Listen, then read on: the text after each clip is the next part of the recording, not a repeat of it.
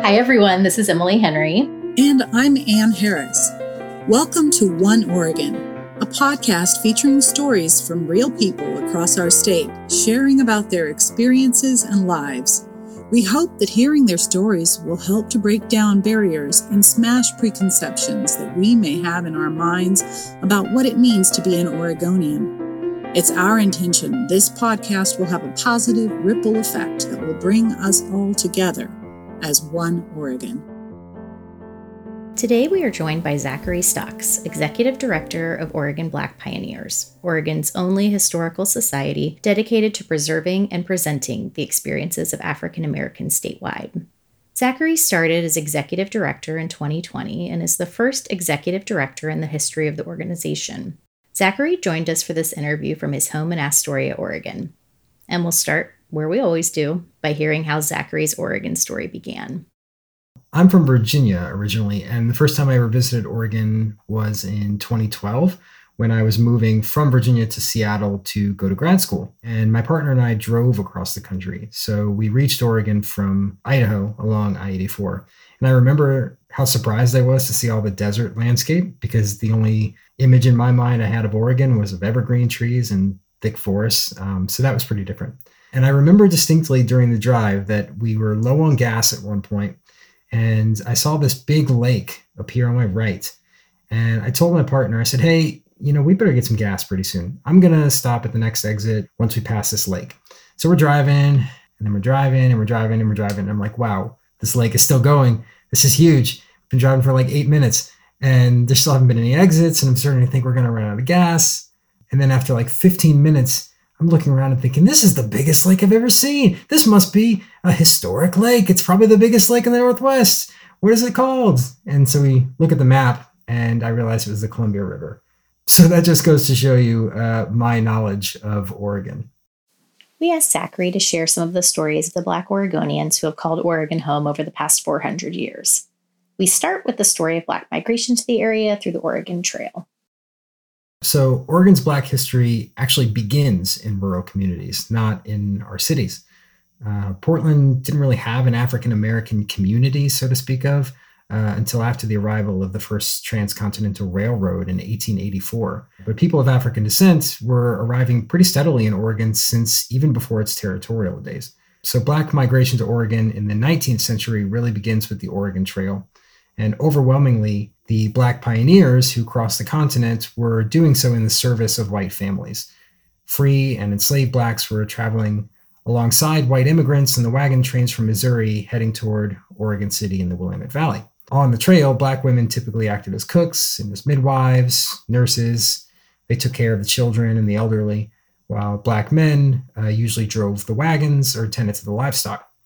There were very few Black individuals or families who came to Oregon on their own free will because the costs of the trip were really high, and Oregon's changing racial exclusion laws made it pretty unclear if Blacks would be able to permanently settle in Oregon. So you can imagine coming here and then realizing that you can't stay.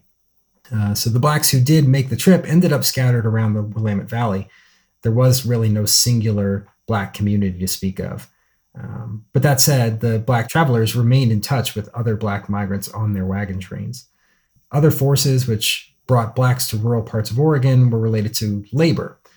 Oregon had a gold rush in the 1860s, and in Jackson County, places like Jacksonville emerged as a boomtown. There were a lot of Black residents of Jacksonville, along with Hawaiian and Chinese laborers too. In the 1890s, Black coal miners started working in Coos County. Many of them came from Virginia or West Virginia. And in the 1910s, we see places like Maxville and Wallowa County, where Black loggers were brought in from the South to work in the timber industry. In pretty much all of these cases, those residents didn't remain in Oregon when those industries declined. And very often, the Black laborers were the first ones to be fired. I really hadn't thought about the fact that there were Black folks on the Oregon Trail, on the wagon trains, serving in those capacities. It's never in any of the pictures or textbooks that I recall seeing. So just 3% of the overlanders who crossed the continent were Black. So it's already an extreme minority. And not all of those individuals went to Oregon. Most went to California. And so it was really a tiny number, comparatively speaking, of Black individuals who crossed on the Oregon Trail and ended up in the Willamette Valley. We never hear about them, even though they ended up in all the same places that became the first permanent settlements of the future state of Oregon. Despite their small numbers, there are still stories coming out about Black Oregonians throughout Oregon's history. Oregon Black Pioneers regularly receives new information that helps us understand more about the experiences of Black individuals who've lived all over the state. A couple of weeks ago, I came across a week-long series of stories from 1903 about a Black farmhand named Tom Johnson who ran off from the LeGrand area with a married white woman, the wife of J.J. Murchison. Johnson was working for him, and Johnson and Murchison's wife developed feelings for one another. And one day she came up with an alibi and met Johnson at the train station with her bags and her baby girl. And the three of them took the train to Portland. And when J.J. Murchison found out what happened, he and the Union County Sheriff demanded Johnson's arrest and extradition. And there was discussions in the paper that suggested that he would be lynched if Johnson were brought back to Union County. And so he was arrested in Portland, but he hadn't committed any crimes. So Portland police let him go. And J.J. Murchison ended up in Portland himself, trying to find his wife and daughter, and potentially to find Johnson and bring him back to Union County. But he never found any of them, and his wife left a letter saying that she would never come back. And after that, it's reported that he gave up the search. But this is one story that played out as headline news for over a week in both the Oregon Daily Journal and the LeGrand Observer. And Tom Johnson was referred to by the N-word and all sorts of awful language. So this really demonstrates how the white press considered Johnson the guilty person in this whole affair, and how a tryst between, an interracial couple would be the top news in the state for a while. So these are the kinds of stories that we try to dig up whenever we get a chance. That's so interesting. Do you know where they ended up? The trail runs cold. We're not sure. Yeah. I've been learning that Black women played a pivotal role in Oregon history. In particular, I've been learning a bit about Hattie Redmond. I know she was a suffragist who spent much of her life in Oregon. OSU recognized Hattie's impact on the state by recently naming the Hattie Redmond Women and Gender Center on campus. We asked Zachary to tell more about her. Hattie Redmond was born in 1862 in St. Louis, and she came to Oregon as a child when her family took a job as the caretakers of a homestead in Hood River. But they moved to Portland just about a year later when the land was sold. So Hattie's life is not well documented before the 1910s, but we do know that in 1893 she was married. And in 1910, she got a job as a janitor at the Oregon U.S. District Court building. But while Hattie was working as a janitor, she was also working hard outside of work to organize for women's suffrage. She had a leadership role in the Colored YWCA and other activist organizations. We believe that maybe that was inspired by work her father did, who also was quite involved in social activism. Hattie was the first officer of the Oregon Colored Women's Council, and in 1912, she formed a new organization, the Oregon Colored Women's Equal Suffrage Association, and she became its first president. And in that role, she toured Portland, giving lectures on women's suffrage and urging Black men to vote in support of the passage of an equal suffrage amendment proclamation for the state of Oregon. And so that measure was put on the ballot that same year, and it passed. And in 1913, Hattie was able to cast a vote for the first time. So after that, she continued working as a janitor for many more years, till 1939. And she died in 1952. And her story was pretty obscure until recently, but now she's finally getting the recognition she deserves as one of Oregon's women's suffrage champions on the same level as Ava Emery Dye or Abigail Scott Donnelly. My favorite story from Oregon's Black history is the story of Letitia Carson, who was one of the first Black women in Oregon to own her own land. And Letitia was born into slavery in Kentucky around 1815. And in 1844, she came to Oregon with Irish immigrant David Carson. Their relationship is not entirely clear because members of David's family were slave owners. But the two of them appear to be living as a couple when they get to Oregon. Their daughter, Martha Jane, was born on the Oregon Trail, and they had a son together in Oregon in 1849. And when David filed his original 1845 land claim in Benton County, it was for 640 acres, which is the amount permitted for married couples. But since Oregon didn't recognize a marriage between Letitia and David, he was only able to claim up to 320 acres as a single white man. So David died without a will in 1852, and a neighbor named Greenberry Smith was declared the executor of the Carson estate. And Smith sold Carson's land and livestock. And when he did, Letitia believed that she and her children were entitled to the property as David's survivors, but the executor disputed her claim by emphasizing that she could not be legally married to David, and thus she was not entitled to act as his beneficiary. And she ended up even having to pay him to retrieve some of her furniture, cookware, things like that. But then Letitia Carson did something really extraordinary. She sued Smith for damages by claiming that if she were not his wife, then she must have been David Carson's employee, and that she was therefore due back payment for her 7 years of hard work in his home in Oregon. And so the court actually agreed. And in two separate legal suits in 1855, Letitia won over $2,000 in compensation. And she moved to Douglas County after that. And in 1869, she successfully filed a 160-acre land claim of her own under the Homestead Act. And now we move into more recent Oregon history. The Pacific Northwest may not be the first thing that comes to mind when you think about the civil rights movement in this country, but Oregon has long been a home of the fight for equal rights, including here at Oregon State University. Oregon's participation in the African American civil rights movement wasn't as high profile as actions in other states, but you could argue that it actually has lasted longer. First, I want to clarify that Black Oregonians have been fighting for justice and equal rights as long as we've lived here. But in the 1960s, we start to see Oregon's Black residents joining in on national actions to protest discrimination and violence. Student activism has been very big here.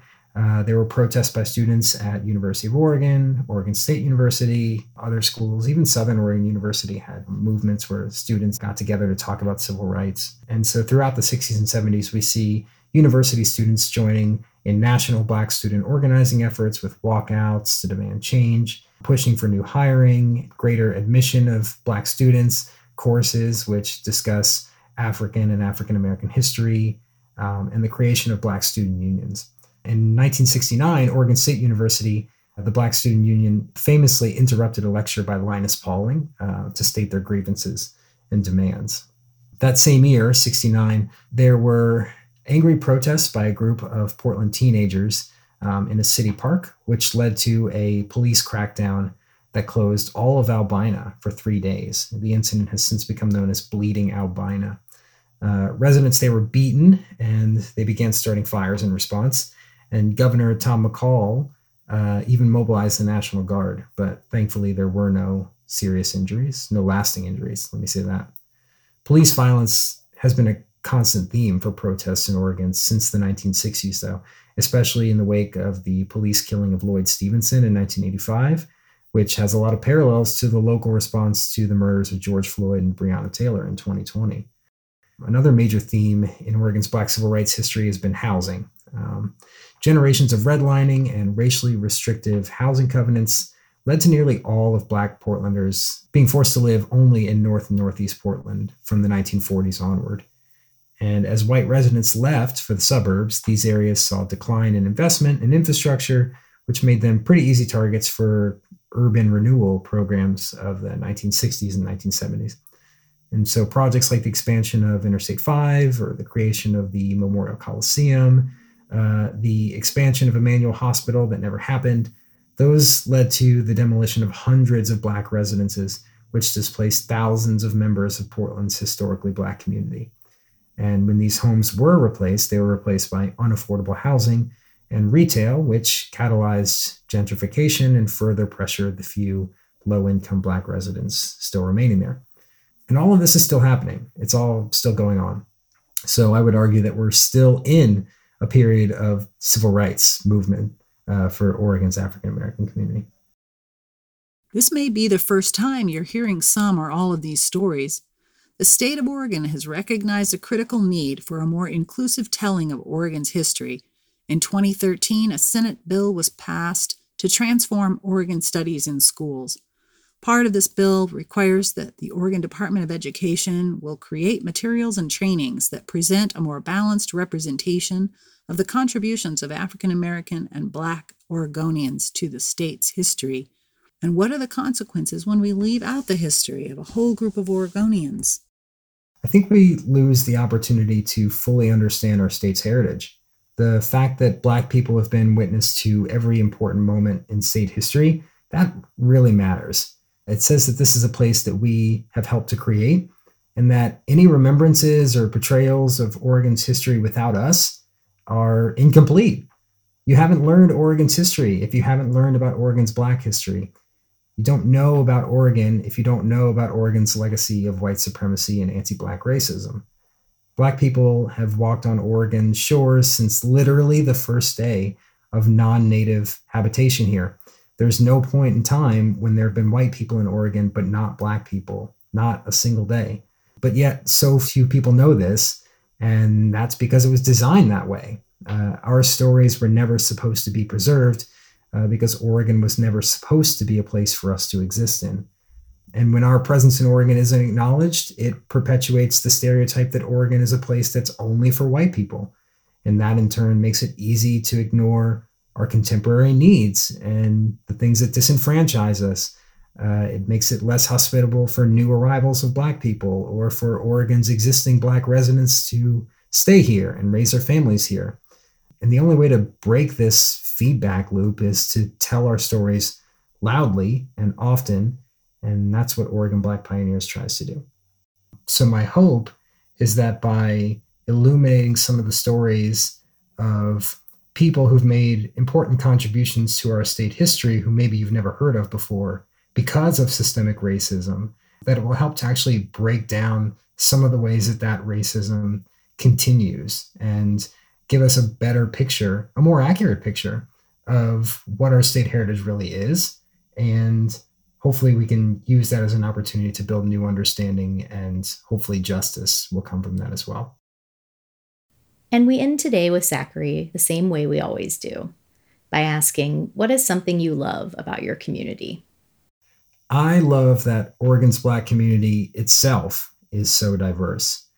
We have professionals, we have people with university educations, we have people that don't, we have blue-collar workers, we have people who've lived in Portland for generations or recent arrivals from East Africa living throughout the valley, people from the Caribbean moving here. We've got weirdos and artists and students and elders and young folks, every gender, every religion. We on our own are already a mosaic of the whole world. And in that 2.2% of Oregon that is Black, you can find everything that's good and beautiful about the African diaspora. And I love that.